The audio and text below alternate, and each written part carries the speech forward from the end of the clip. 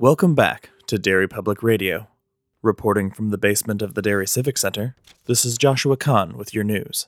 Constant readers rejoice as Derry authorities have located missing author Stephen King.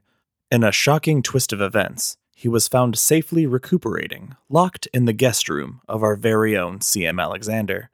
When questioned, C.M. explained this was for his own good as she nursed him back to health. Mr. King reportedly has written a brand new book just for her as a special thank you. A sequel to her favorite King work, Stud City 2, Faster Cars. You're listening to Derry Public Radio. This is Derry Public Radio.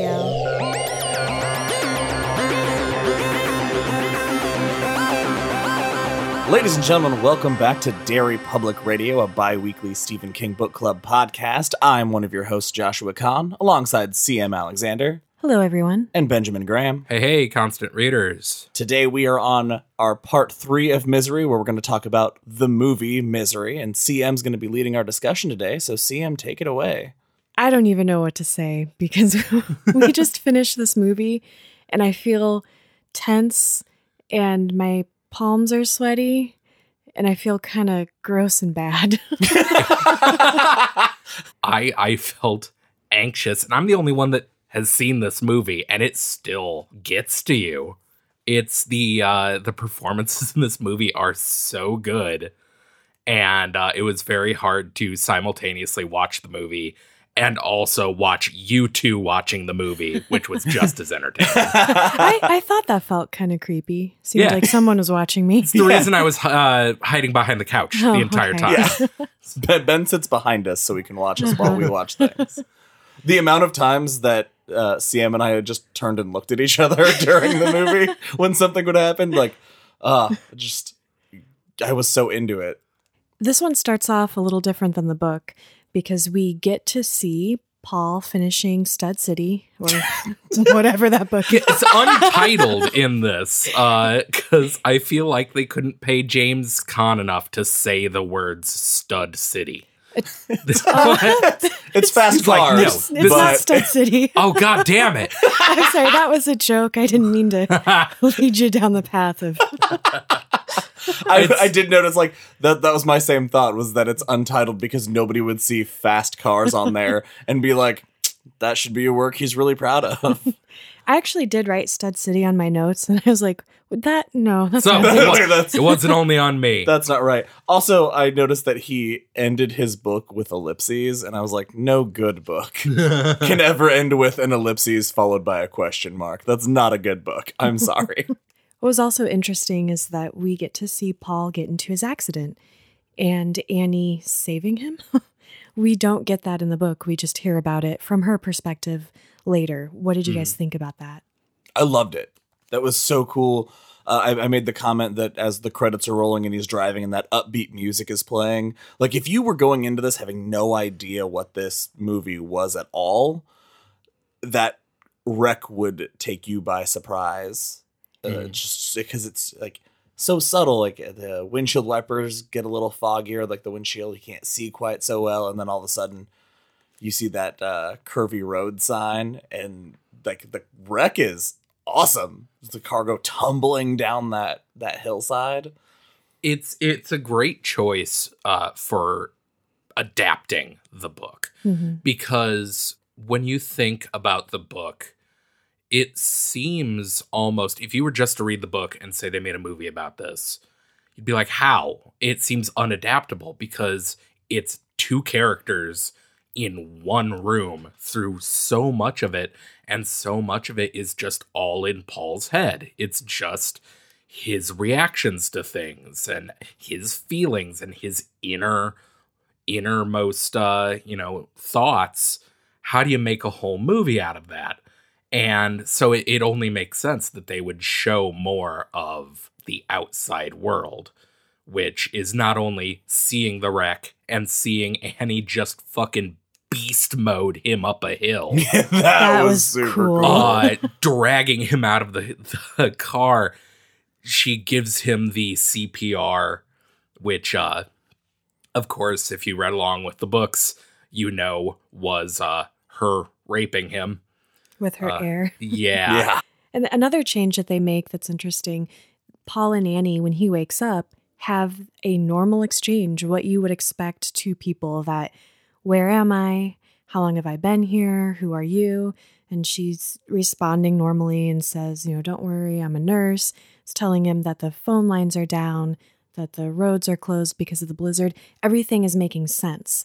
You don't have that immediate, he wakes up in the book and he's like, oh, I'm in trouble. He can already sense that there's something wrong with her. And in the movie, and I don't want you guys to give me a hard time about this, but in the movie, she just seems like, if you don't know anything about Misery, she seems like a normal, nice lady. She seems to, that was one of the notes that I made, was that she, Kathy Bates is so young in this movie. Like, as my brain sees Kathy Bates when I conjure an image, it's so weird to see her so much younger. And her voice is pretty. Like, yeah. it's a soothing, nice voice, and she seems like such a good person. She is perfect. Kathy Bates is astounding. I wrote down Kathy Bates. I'm not sure anyone else was even in this movie. Or deserved to be. This was Kathy Bates' movie. She did such a good job that I'm sure the other actors also did a good job, but it made them feel like cardboard cutouts of human beings. It's like she was acting against cardboard, and she killed it. I wrote down, like, James Caan does put in, he has a lot of hard work in this movie. Oh, yeah. Because so much of his scenes, if he's in a scene and Annie's not there, it's just him toddling around in a wheelchair doing a whole bunch of face acting. And that's it. That's all he has. And that's friggin' hard for an actor, Josh. Yeah, the hardest thing is acting alone. Oh, definitely. And he does a great job, but nothing can outshadow Kathy Bates in this movie, which is the number one thing I want to talk about first and foremost. Is I, of course, spent the movie, at least the first part, on the IMDb trivia page. Like you do. Like I do. I am always fascinated by alternate cast lists, like, especially in a movie like this, where there's a character that's like so iconic. The performance is so perfect that it's impossible to even imagine who else could be in this show. But according to IMDb, some of the alternate people that were considered for this movie are straight up insane. Go on. Well, James Caan is amazing, but Paul Sheldon, he's kind of a blank slate. Sure. I think you guys would agree. He could be anybody. Yeah. Some of the people considered, Warren Beatty, Robert De Niro, Michael Douglas, Mel Gibson, which would have been weird. Oh, wow. Morgan Freeman, which I think would have been great. That would have been pretty cool. Bruce Willis, who I think was 12 when this movie came out. I don't fact check that, but that would have been really crazy. Because Bruce Willis did play Paul Sheldon on Broadway when they did Misery, the stage play. Opposite Laurie Metcalf from Roseanne. Yeah, Aunt Jackie and Bruce Willis. Oh, I love it. And all of those are kind of like, whoa, that would have been a very different movie. So different. But all of them you can be like, yeah, I see that. Here are some of the actresses that were briefly considered for the role of Annie Wilkes. Bette Midler. What? Bette Midler was offered the role and turned it down. Wow. What would that movie have been? It would have been, might I suggest, insane. But not as insane as Roseanne Barr. Oh. So I'm just thinking of like recent Roseanne. Well, yeah, which is a Crazy. whole extra layer of Annie Wilkes. Roseanne could have done the crazy part real well, but I don't think she ever could have pulled off the depth of sincerity that Annie no way. Wilkes needs. Neither could Rosie O'Donnell. Actually, I see her. She probably was the closest. Like, she could have done the prim and nice Annie, but I don't think Rosie O'Donnell trying to be as threatening as Kathy Bates is. No way. Well, and she's, especially I believe when this movie came out, she was real deep in the comedy section. Like, she was not doing a lot of serious roles. And finally, the last two, and the most insane, Barbara Streisand I'd watch the fuck out of that. or Mary Tyler Moore. Nope. No. What? No. Neither of those. What? Those would have been Barbara Streisand, that would have been the craziest movie of all time. And I would have watched. Yep. Okay, this movie, It would have Barbara been- Streisand and Morgan Freeman. Yeah. Wow. Okay, I take it all back. I want to see that movie. That is either a 5 out of 5 or a 1 out of 5. Like, there's no middle ground in that movie if that's the casting. Anyway, I just found that fascinating. And yeah, Kathy Bates just killing it in every single scene. I was surprised by how much I liked her and how sincere she was, because she wasn't nice or sweet or sincere in the book. Yeah, She no, was either crazy or blank. I wrote down in a later scene, I completely agree. Annie is so much more sympathetic in this movie. And I think it has to do with the fact that she is, while violent, slightly less violent than in the book. There are many scenes that we don't get in the movie. We don't get her Throwing the bowl against the wall. throwing the bowl Making against him the wall, drink making him mop drink water. squishing a wet rat. She does not squeeze a rat to Yeah. death. So she's not as, she's still manic, but she's not as outwardly violent. She's and not also, as over the top crazy. she's just way more charismatic in Yeah. these early scenes. Like, yeah, Paul doesn't suspect anything because she's so normal seeming. Wait, Ben. What? What if the movie is how it actually happened, and the book, as you hypothesized last episode, is the book Paul Sheldon wrote about the Holy experience of... Fuck.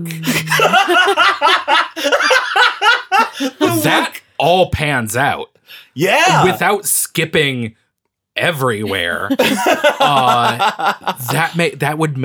That would line up perfectly. I think that is truth. That's it. we did it. figured it We out. got to the bottom Yeah. of it. Yeah, because she Podcast over. acts more like a Forever. human. She is so not humane. That's the wrong word. No. She is not humane. She is still a crazy, crazy, terrible person.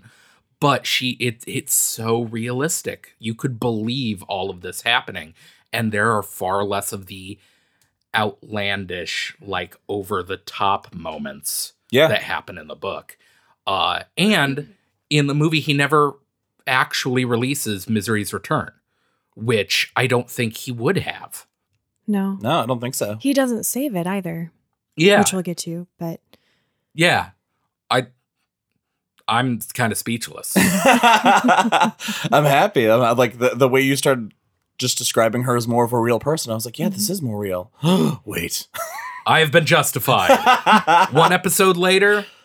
There we go. Thanks for the cosign, Josh. No problem. and I think that makes the really terrifying parts all the more disturbing because she's not acting super, super crazy. She's more normal. So then when she does go off the rails, it's really hard to deal with. Mm-hmm. And it's more surprising. It's And I see that the thing that CM apparently is the most terrified is watching someone shave someone else. It's my phobia. What? You have a phobia of watching I people cannot be get the shaved only by one. someone I else? bet people are listening to this and they're cringing right along with me. I'm confident that that is the truth. There's a scene very early in the movie. It might be the third scene. Probably. With, after Paul wakes up. Yeah. And each of these scenes is pretty much just her giving him Novril, establishing his need for the drug pretty early on. But like the third scene is just her giving him a straight razor shave. And CM, horror expert, CM Alexander, turns away from the screen and is like, is she done yet? Tell me when she's done. Because you just know that she's going to be scraping it like up his face and you hear the sound Yeah, like shaving. of the That's how shaving works. And she's going to nick him and he's going to jerk and there's going to be a little drop of blood. Anti-ASMR for you. Yeah, I guess.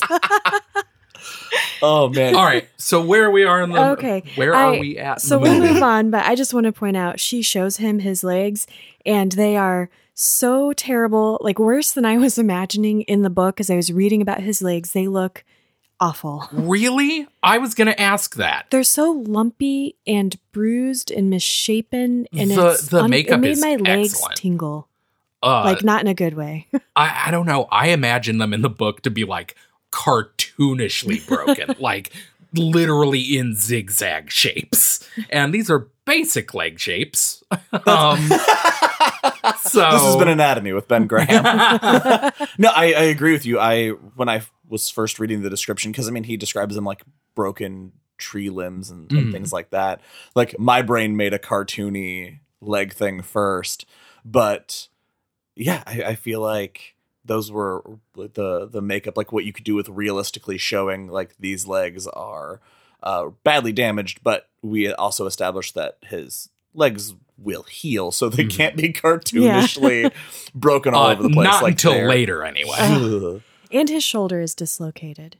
But she as got well. it. She had to monkey after around a couple with it. times. God. Another change that they made in the movie, they gave Paul Sheldon a daughter, which I assume is to make him a little bit more of a character.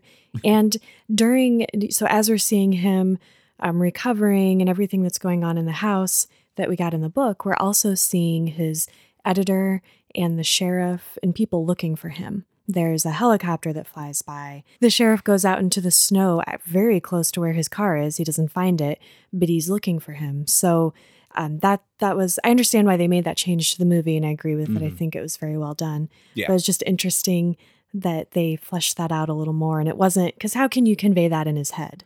For sure. Right. Well, and in the book, he just sees that one article. We discussed that the article is almost sad at how little anybody seems to care.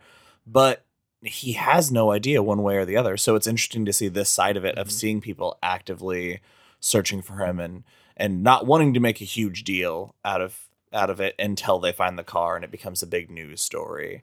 Yeah. So it was, I really liked seeing that from a different angle. And it was made all the more awesome because we get these two amazing characters, Yes. Buster, so good. the sheriff, and his wife, and they are the best married couple on earth. I was going to say, we have to talk about these two characters that are invented whole cloth, not in the book at all. Nope.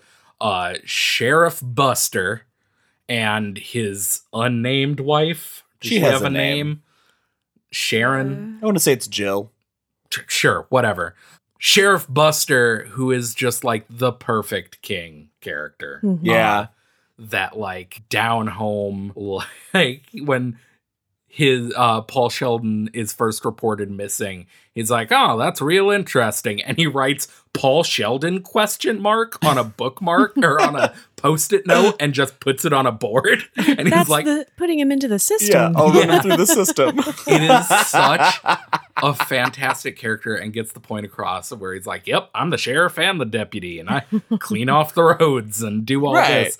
It really gets the point across of how like secluded this little tiny town is. And they're just hilarious. The much needed comic relief of this movie.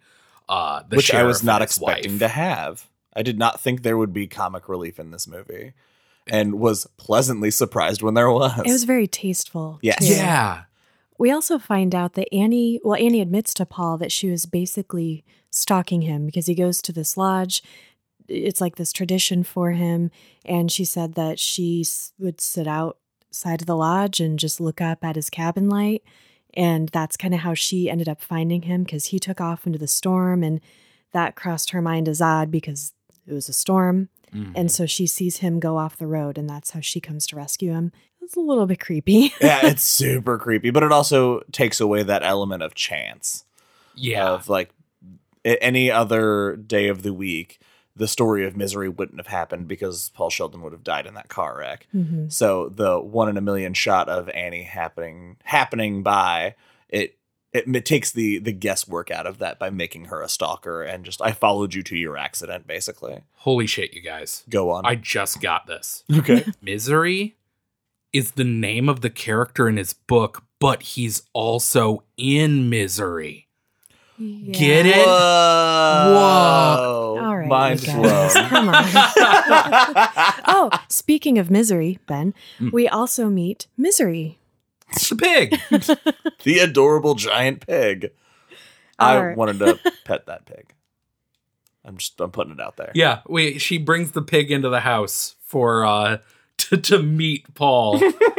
And Paul seems real ungrateful about that, by the way. Yeah. Pigs are awesome. He's not only does he seem ungrateful about Misery, he has this like attitude from the moment he wakes up. He doesn't seem okay. You guys are giving me a weird look. Did anyone else think, why is he being a dick right off the bat?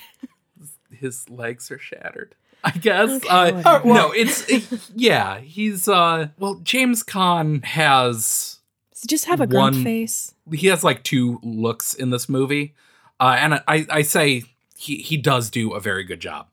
But his two looks for like the first half of the movie are bemused and agony. That's like his two, because throughout the first part of the movie, before he like becomes suspicious of Annie, pretty much anytime she's in the room, he's just looking at her like, yeah, okay, you fucking weirdo. Like, what do you know? You got your pig. Neat. Or maybe because he's a city guy, bringing Maybe. the pig in seems right. I don't know. It's just I did love her turning around and oinking at him before she chased the pig out of the room. that was beautiful. Yeah, I loved it. So the first time Annie leaves, Paul, this was so hard to watch. He actually pulls himself out of the bed, and this is before he has the wheelchair. As in the book, he just lays in the bed in agony until she comes back. He pulls himself out of the bed, and his legs just crash to the floor, and I just wanted to crawl out of my skin. That moment cannot be as jarring if you have either A, not read the book, or B, had both of your legs shattered and you've fallen on them. Because like, yes, like I feel like we cringed so much more because we've taken that internal monologue ride with Paul. But I imagine if you've just seen it, and you're like, oh, that must have hurt. sucked. I don't know. I got to give props to whoever did the like makeup effects in this movie for this scene and a few scenes later in the movie, because Paul Sheldon is the sweatiest man on earth. Like Yeah. whenever he is in this massive pain, you can tell. Yeah. I did not mean he had two looks as an insult, because his look of agony is so convincing. You can feel it. At least I thought, like, just him laying on the floor drenched in sweat. Anytime you've been in pain, you can just feel it. What did you guys think about them basically dropping the addiction subplot almost entirely from the movie? I did kind of miss it because I think that gave us a lot of insight into his character and what he was going through. Mm-hmm. And it helped with the justification, the desperation for his search to get out of the room. And when he finds it, because when they did the scene where he gets out and he finds the packet. It's like an afterthought almost. Yeah, well, he grabs it and I was like, in the book, I understand why you grabbed it. But when he grabs it right then, I was like, what the fuck you grabbing it for? You don't need it. And when he was like, when he started hiding them under and in his mattress, I was like, this is so different. This specific thing, he never would have. He's desperate to get it, not desperate to hide it. Yeah, it seemed like one of those things that is unadaptable. How could they have done more to visualize his deepening drug addiction further than what they did? I mean, they would have had to add it would have had to been a much longer movie, I think. Yeah, they would have had to add scenes, and it would have dragged the pace down. And for that's certain. exactly it, because this movie moves. This movie books. It really there does. is no downtime. And I thought that's part of the reason I love the movie, is the pace is just breakneck. And we find out later why he's actually squirreling the pills away. And it's not in case she leaves again so that he has a backup plan. That's right. Which we'll get to. So because we don't have that addiction piece in there, when she's trying to get him to burn fast cars. And she's not, in the book, she's sort of holding his pain medication hostage. Yeah. And in the movie, she's just sort of absentmindedly just shaking the lighter fluid bottle onto his bed. That was so sinister. Implying that if he doesn't burn the manuscript, she's gonna set him on fire. And that's what's so great about it, is it's such a subtle inference. Like there, she never looks malicious while she never looks like she's squeezing it necessarily hard. She looks like it's an absent-minded, and she never says that anything will happen if he doesn't light it on fire. She never even alludes to the fact that she'll do anything if he doesn't light it on fire. But all of that intent is crystal clear. And I think this is a something we can attribute to the amazing directing. Kathy Bates won the Oscar for Best Lead Actress for this role, but that was the only Oscar nomination this movie got. And after watching it, I think that was completely unfair. Rob Reiner directed this movie, and the direction I thought was superb. And he did an amazing job flying that helicopter. It was best helicopter flying in a major motion picture. Rob Reiner. And in the movie, another change that happens, they find the car in the movie. Annie doesn't hide it, which I thought was interesting, and didn't mind how they ended up doing that, because it was kind of cool. The sheriff is standing by the car, and he's, they're saying, he probably crawled away and he's buried in the snow somewhere and he's dead, because if someone would have found him, they would have called the police or the hospital, and they didn't. But the sheriff noticed that the car was pried open from the outside, so someone else had to be there. Another reason I love the character is because he's this kind of like goofball rural sheriff, but he's also shown throughout the movie to be extremely competent and very good at his job. And that's an awesome character choice, and it just makes you cheer for him all the more. And he starts reading all of Paul's books to kind of get a sense of who he is, which I thought was cool. And he's reading in bed with his wife, and she's his just wife gives him just untold shit for it. It's great. Yeah. That's great. When he walks in after buying all the books, the fact that she gets off the phone, she's like, the guy at the store wants to know who you're having an affair with. Yeah. She must read a lot. His response is, I thank you for thinking I have that much energy. It's such a great character. I could have watched another movie with just those two solving crimes. Too bad you can't. We'll get to that. So we have a writing montage, and then the coolest part in the movie, where we all quoted this line at the same time. It starts raining, and we all said, "Then the rain came and everything changed." Literally simultaneously. And it does. The change. This is one of, I think there are two scenes in the entire movie that won Kathy Bates the Oscar. And this is the first one. And it's the scene where in the book, she has her depressive episode, her first, where in the book, Paul describes it as seeing Annie for the first time without any of her masks on. This was the real Annie.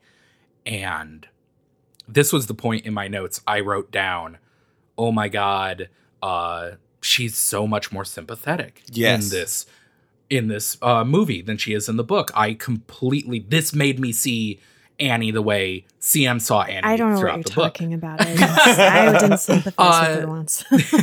But she comes into the room and she's like, sorry, Paul. And she's all monotone. Sorry, the rain gives me the blues. And I love you. And I know you don't love me. Don't say you do. I know it's not true. And in that moment, I was like, I wrote my notes. Oh my God, I feel sorry for Annie Wilkes. I wrote down the last thing she says before she walks out of the room is, "You'll never know the fear of losing someone like you if you're someone like me."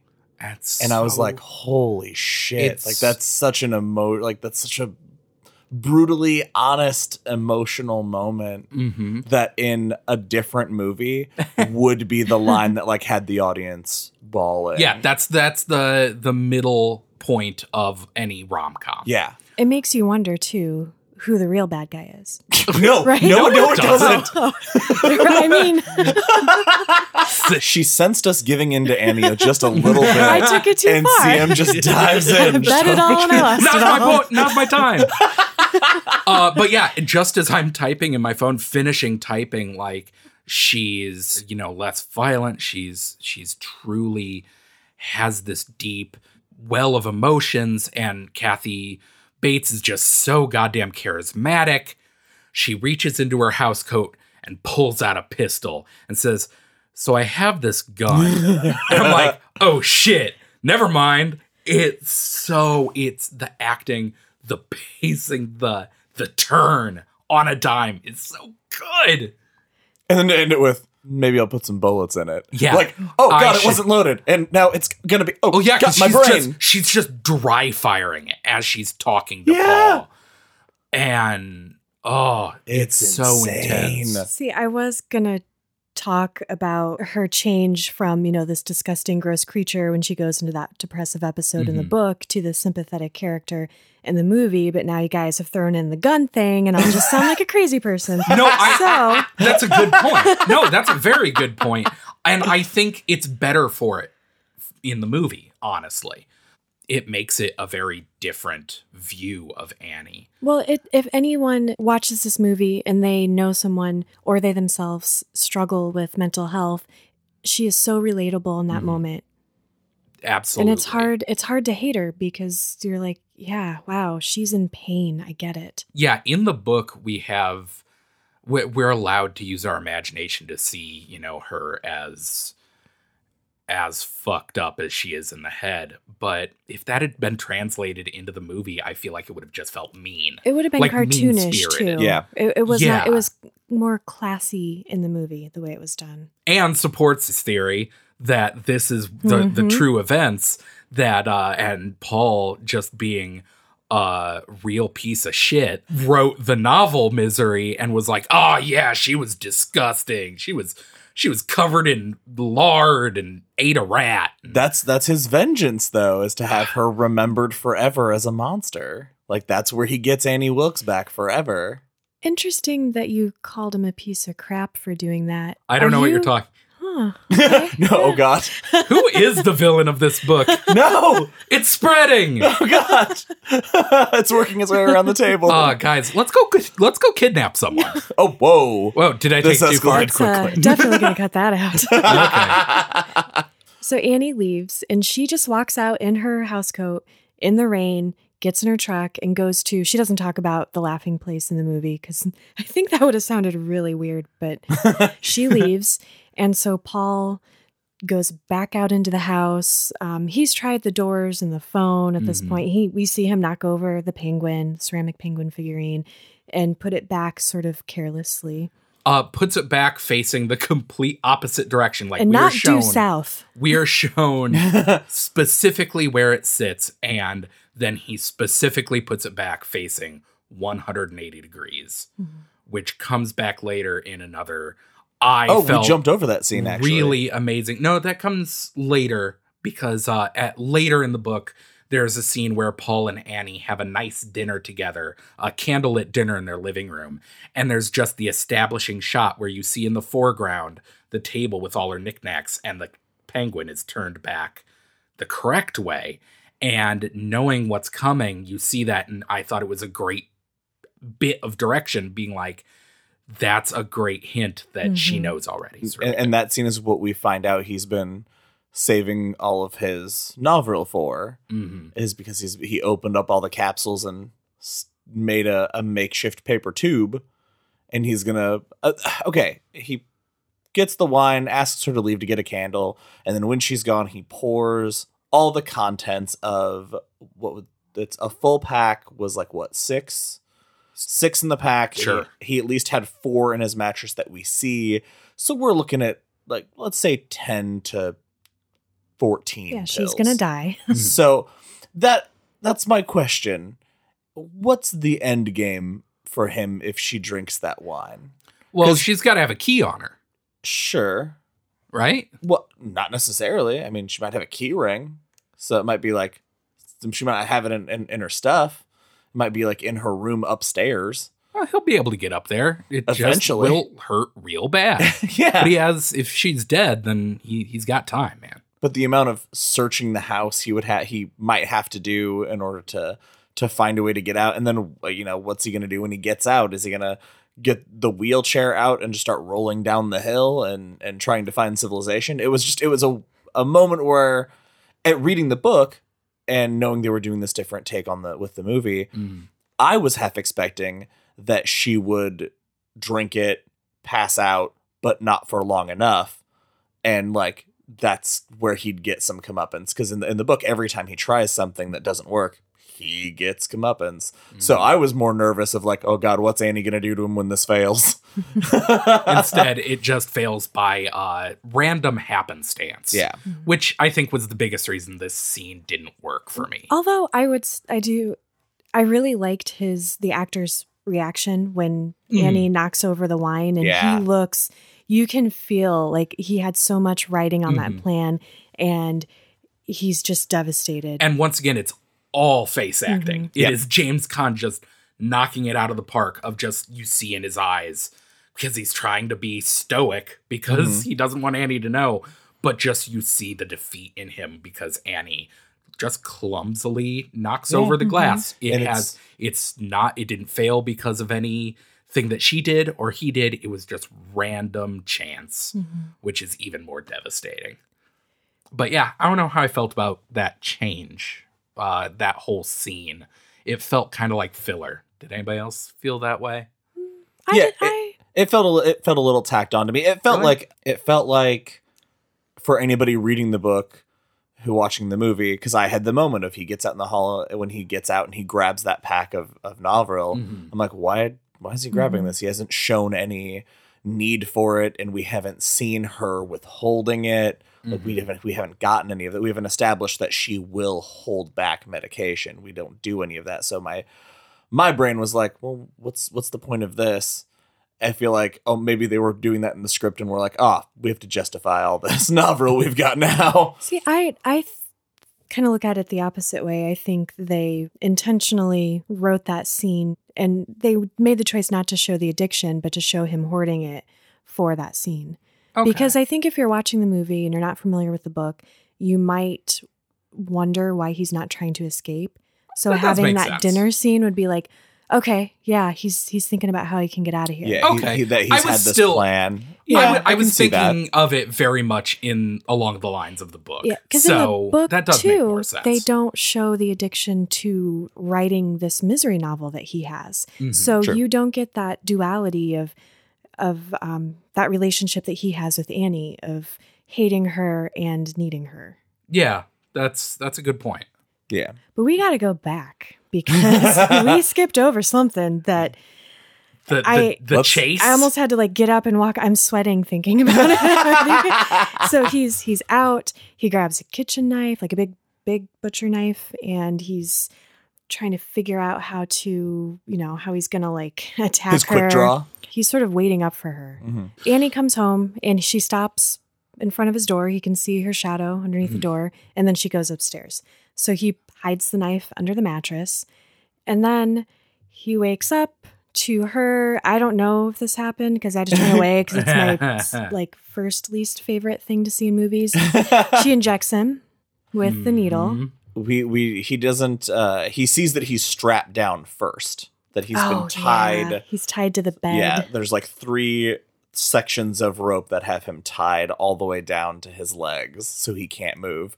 Because I think what she just says, "You've been out of your room," and then he sees that he's tied down, and then she slides the needle in, and he just is that not? No, I think he gets injected first, and then he wakes up to that, and then he's reaching under the bed. He's trying to grab for the knife while he's tied up. And then she just holds it up. And she's like, "Look what I found." One of you is right. I'm pretty sure it's me. Because I'm pretty sure the way they do it, because in the book, it's kind of the other way around. Yeah. In the movie, I'm pretty sure it's once he's injected, he pretty much goes out almost immediately. But and then it's wakes dark up when he again. gets injected. And then during the scene where he's tied down, it's bright out. Oh, you're right. Haha. Withdrawn. Continuity error, everybody. All right. But either way, it's a real intense scene. I love all of the scenes with Annie looming over him. We see it here, and we see it in the first scene where Misery dies, where it's the first time we see her really freaked out, and the way it frames her, just a real close-up of her face. Mm-hmm. And it reminded me so much of the goddess in the book, that shot of her taking up the entire frame. Yeah. She is his world. Every time she goes intense, there's always like a slow zoom. It always gets, the more intense she gets, it constantly brings into her until she is. I thought the movie could have been an hour and a half slow zoom onto Kathy Bates' yelling face, and it would have been amazing. Yeah. But yeah, when she is looming over him, there's a lightning strike. She pokes him, gives him the injection, and he wakes up tied to the bed. Yep, you're right. Okay, so then she starts talking about the hobbling, and it's different in the movie. And yes, it is. I was trying to figure out which is worse. Yeah, I'm going to go with the book is worse. The book is... Yeah, it's, I guess which was worse for me, reading about his foot being cut off in the book, or what she does in the movie and having to watch that, which is she places a wooden block between his feet as he's strapped down. And just above the ankle. Oh, and she takes this big mallet. Sledgehammer. Whatever. Sledgehammer. Just the shot of it right next to her face. She looks like Thor. So iconic. And she does not hesitate. Like, he starts screaming for her not to do it. And you can tell, like, she has every intention of doing it. She's not going to be swayed. And she lifts it and she swings it. And you see his foot. You see it hitting his foot. And his foot just curves in at the ankle into the block. And then she does the other one. Yeah, don't worry, we're almost over. I was a little disappointed we didn't get to see the second foot. And we don't need the level of anguish on James Caan's face. He is bright red and drenched and just holy fuck. He had to have been going all out. And then we get the second scene I mentioned earlier, that maybe even the single line that won Kathy Bates an Oscar, where just zoom in on her face as she turns around. The look on her face is just terrifying because it's almost nothing. It's just this blank look. But she turns and looks at him and says, "God, I love you."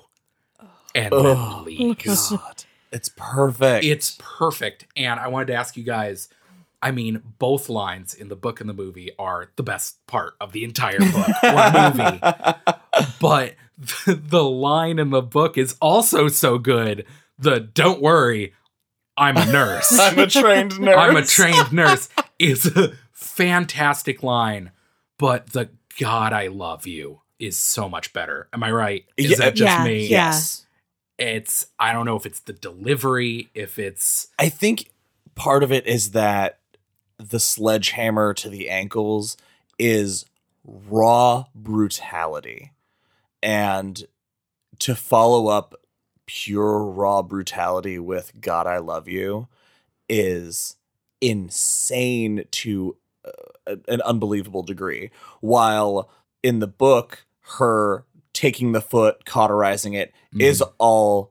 She explains why she's going to do it, because it has to be done. Like, she explains it all very clinical, and is like, this is going to be fine. I'm a professional at handling this. And then, like, so the emotional distance from chopping off a foot and cauterizing it, as opposed to the completely the "God, I love you" in that brutality. Like, both of those...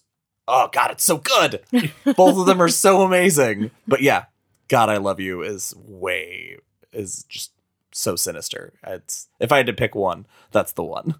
So the Sheriff Buster, is closing in on Annie because he reads a line in one of Paul's books that triggers something in his mind. And he goes to the library and he's looking through the records and he finds the page about her trial, the newspaper clipping, and she quotes Misery. There is a judge higher than that of man, and I will be judged by him. So that turns into a visit to Annie's house, and the sheriff goes in, and she's just like, hey, come on in, look at my shrine to Paul Sheldon. Don't suspect me. This isn't weird at all.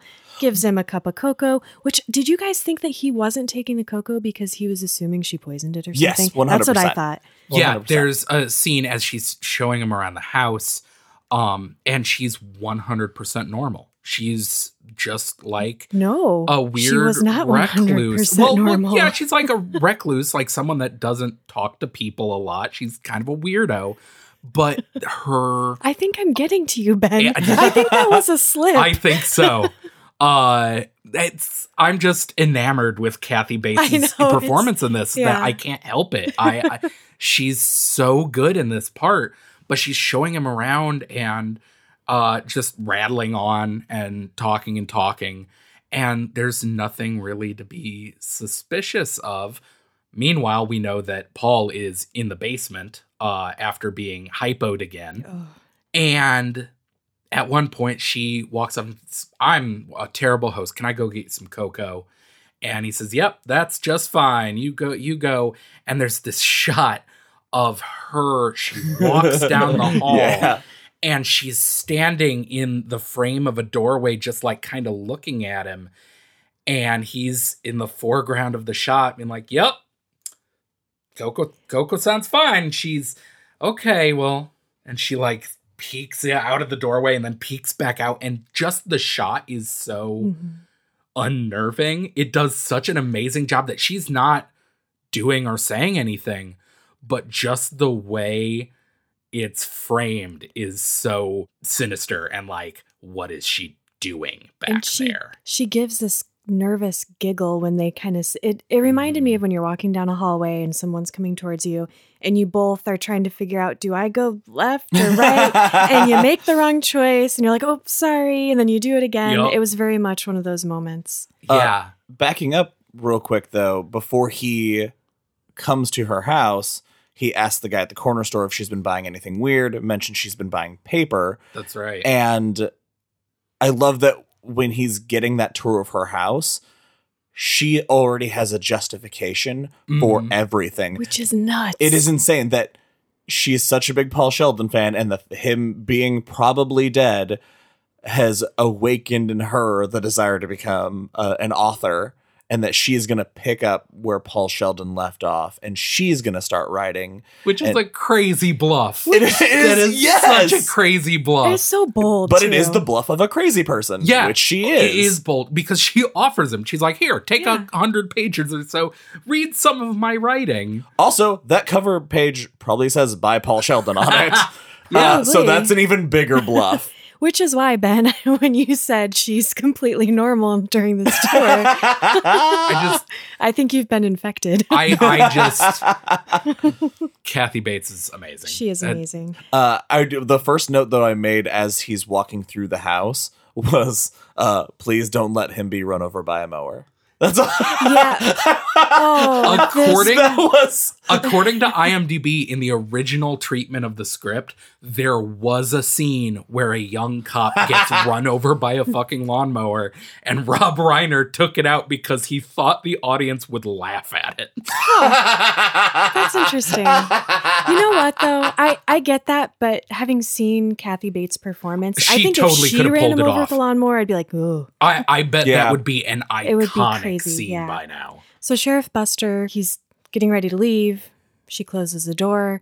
And as he's walking down the porch steps, Paul's kind of coming to, and he knocks over, he's in the basement still, and he knocks over the grill. And it makes this big clanging noise. And so the sheriff comes back in, he opens the door, and he's saying, Miss Wilkes, are you okay? And he hears Paul yell from the basement. And this is a huge deviation from the book. He opens the door, and he sees Paul. And laying at the bottom of the stairs, and he points up at him. And because I like Sheriff Buster so much, I thought, oh, so he's going to save him, and this movie version and everything's going to be okay. And then his chest explodes. Oh, I yelled so loud. So loud that my husband came upstairs from the basement to see what we were doing. It is this whole scene, being the only person in the room that knew what was going to happen, I was literally biting my tongue. Like I wanted to be like, in my head I was going, wait for it, you guys, it's gonna happen. Thank you, you did a good job. Such an intense scene, and you think he's gonna get away because the whole time he's touring the house, you're like, what's gonna happen? Something bad's gonna happen. Up to the point where even he's inspecting Annie's bedroom, and she comes up behind him, and they have the violin sting going on. This music that they use every time that Annie gets worked up, that you know that Annie's going to do something crazy, and he turns around, she just hands him cocoa. And then he leaves, and you're like, oh, thank God. And then... And she has that dead face until he turns around, and then she smiles. Yeah, and then he goes back in the house, and you're like, no, don't do that.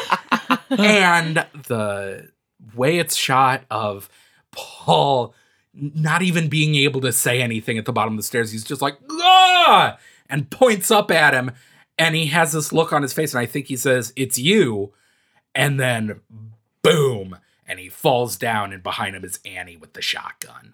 That was, like I said, I yelled. I was so surprised and I was so excited.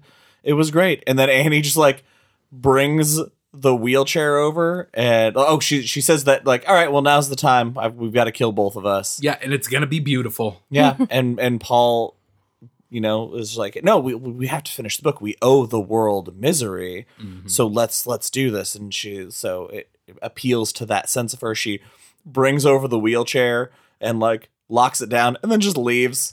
So not only does he have to climb up the stairs over the sheriff's body. Oh my God, I didn't even think of that. Yeah. And then climb back into the wheelchair on his broke ass legs. But that does give him the opportunity to grab the lighter fluid. Yes. So he tells her that he is going to finish Misery by dawn.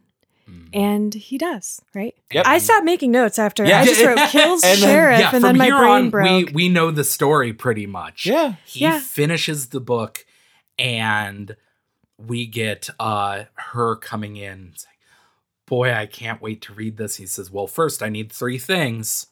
She says, what 3 things? He's like, you don't know. And she giggles. She giggles, and she's back. She's back like nothing happened. She knows him so well. Nothing. Yeah. So romantic. Nothing wrong is going on. And she says, well, of course, you need a cigarette, and you need a match, and you need a glass of Dom Perignon. Which is what they showed him doing at the very start of the movie after he finished Fast Cars. Yep. Yes, indeed, in a great bit of foreshadowing. Yeah. And she goes also, off. it's Dom Perigno. Yeah. Forgive my mispronunciation. Of her mispronunciation. I love that he repeats it back to her like, yep. Dom Perigno. Now's not the time to piss off Annie Wilkes. That would be a weird flex. I thought that it was really tense when she walks away to go get him his stuff, and he rips the last page out of the typewriter and he rolls it up and he tosses the manuscript on the floor. He douses it and he grabs a match, and I'm like, hurry up, man. Yeah. Come on. And she walks in and he says, hey, Annie, you know how you were wondering if, who was going to win her hand, and you're wondering who her real father was? It's all right here. And he lights the match with his thumbnail. The coolest move. Yeah. Lights the last page, drops it on the manuscript. She screams no, drops her glass, and starts to try to put out the fire with her hands. And it's just like we get in the book. It's just this insane struggle between the two of them, and it was so hard to watch. It's so good. Him clobbering her over the head with the typewriter. and it's even more action-packed than Yeah, the she book. shoots him in the shoulder. She shoots him in the shoulder. He gouges her eyes out. Which is the best move. Every horror movie I watch, a woman is dying and she's just sort of sitting there petrified screaming. And I'm like, put your thumbs in their eyes. Yeah, eyeballs are squishy, man. Yeah. And it's so good. And there's this struggle, and he launches himself out of the wheelchair. That and was just awesome. fucking Cool. tackles her. Goes for below her center of gravity. Great move, Paul. And we get the eat it. You want this story? Eat it. As he shoves it in her mouth, and it's so intense.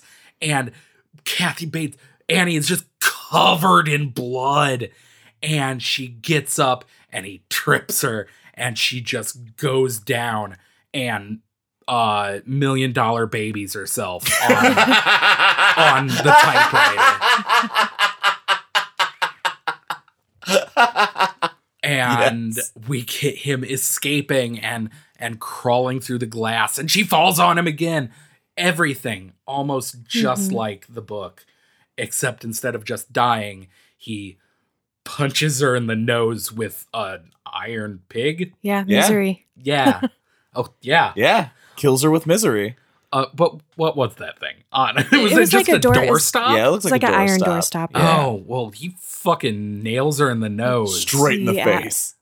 And that's it. Yeah. That we cut to 18 months later, and he's released his new book, which is not Misery Returns, No. because he He burned burnt it. it. Yeah. He got rid of that shit. And He's walking with a cane. he's walking with a cane because he has both of his feet. Yep. And he's at lunch with his manager, and she's gives him the pitch. How about a nonfiction book, Paul? And just super glibly, I love the line, if I didn't know any better, you'd think that you were trying to bring out my worst thing that's ever happened to me to make a few bucks. And it's like, yeah, give it to her, Paul. Right. And she's basically like, well, I had to ask. And she says, what's the line? Are you trying to forget it? Yeah, something like that. Yeah. And as she says that, Kathy Bates, wheeling a cart with a cake on it, turns the corner, Dressed as a waitress. dressed as a waitress. Slowly walking towards their table as he says, even though I know she's dead, I still think about her a lot, and I don't think I ever will. And then he turns, and it's just a normal waitress, and the movie ends. Roll credits. What did you guys think of that ending? I liked it. I like that that last line she says that I'm your number one fan, and he goes, "Yeah, that's Sweet really of you. sweet of you." And then goes to black. Yeah, because as it's going to black, you can see his smile sort of fading. Mm-hmm. I like it. I thought it was a good ending. I loved it. It really got across that point that the book gets to of she's haunting him. Annie will always be with He him has in the back of his PTSD head. for sure. Oh, 100%. But it doesn't need that final jump scare. As much as I love that bit in the book where his head gets chopped off, That might have made people This- laugh. Yeah. it would have 100% made me laugh. I would have lost my mind. It's so restrained, I think. And It's more realistic, which is what makes it more frightening. yeah. So, how many blue chambray shirts would you give it? Oh, I'm gonna have to do the same thing I did with the book here, guys. Short and simple. 10 out of 5. 5 out of 5. Blue chambray shirts. It's a nearly perfect movie. It's one of my favorites. It is criminally underrated that when people talk about good King adaptations, everyone's first thought is Shawshank, which, yes, is a fantastic movie. But this movie just it's so good. It's so good. I don't have an eloquent way to put it. 5 out of 5. Josh? This is my first time seeing the movie, and while, as it almost always is, the book is definitely better than the movie for a lot of reasons, in my opinion. But oh man, I'd James agree with Caan that. and Kathy Bates, What an insane team. What amazing choices. What amazing direction. 5 out of 5 blue chambray shirts for sure. CM? I thought that I was going to, like I usually do with the movie version, miss the little things in the book that just ties everything together and really adds something to it. And I didn't. They could have done so many other things, and I'm sure it would have been amazing, but the direction that they took it was perfect, and I would have to Smart. give it 5 out of 5 blue chambray shirts. Well, that's it for this episode of Derry Public Radio. As always, thank you for listening. Please join us for our next episode as we dive into Salem's Lot. Hell yeah. Yeah. Has anybody read this? Yes. Both of you have? Yep, and Not seen the since movie. high school. Yeah. But I love it. Yeah. Can't wait. So this is going to be my first time reading it through. I know everybody's shocked that it's a new to me book. So we're going to be diving into Salem's Lot, reading chapters 1 through 9. So if you'd like to read along, please get started. So for Benjamin Graham and CM Alexander, I'm Joshua Kahn, reminding you that this whole house is going to be full of romance. I'm going to put on my Liberace records. Hey everyone, CM Alexander here. Thanks for listening to our final episode of Misery. We hope you enjoyed this story as much as we did. Or maybe as much as Josh and Ben did, but not as much as I did, because there could be something a little bit wrong with me. I think Annie Wilkes is my favorite Stephen King villain. Or it's George Stark. I'm not sure, I'll have to think about that one. We'd love to know who your favorite Stephen King villain is. Find us and let us know on Facebook or Instagram at Derry Public Radio or Twitter at Derry Public. You can also send us an email at derrypublicradio@gmail.com. And if you have a minute, we ask that you please give us a review on iTunes. We all work really hard on this podcast, and your review will help other people find us. That's all for now, listeners. As Annie would say, God, I love you.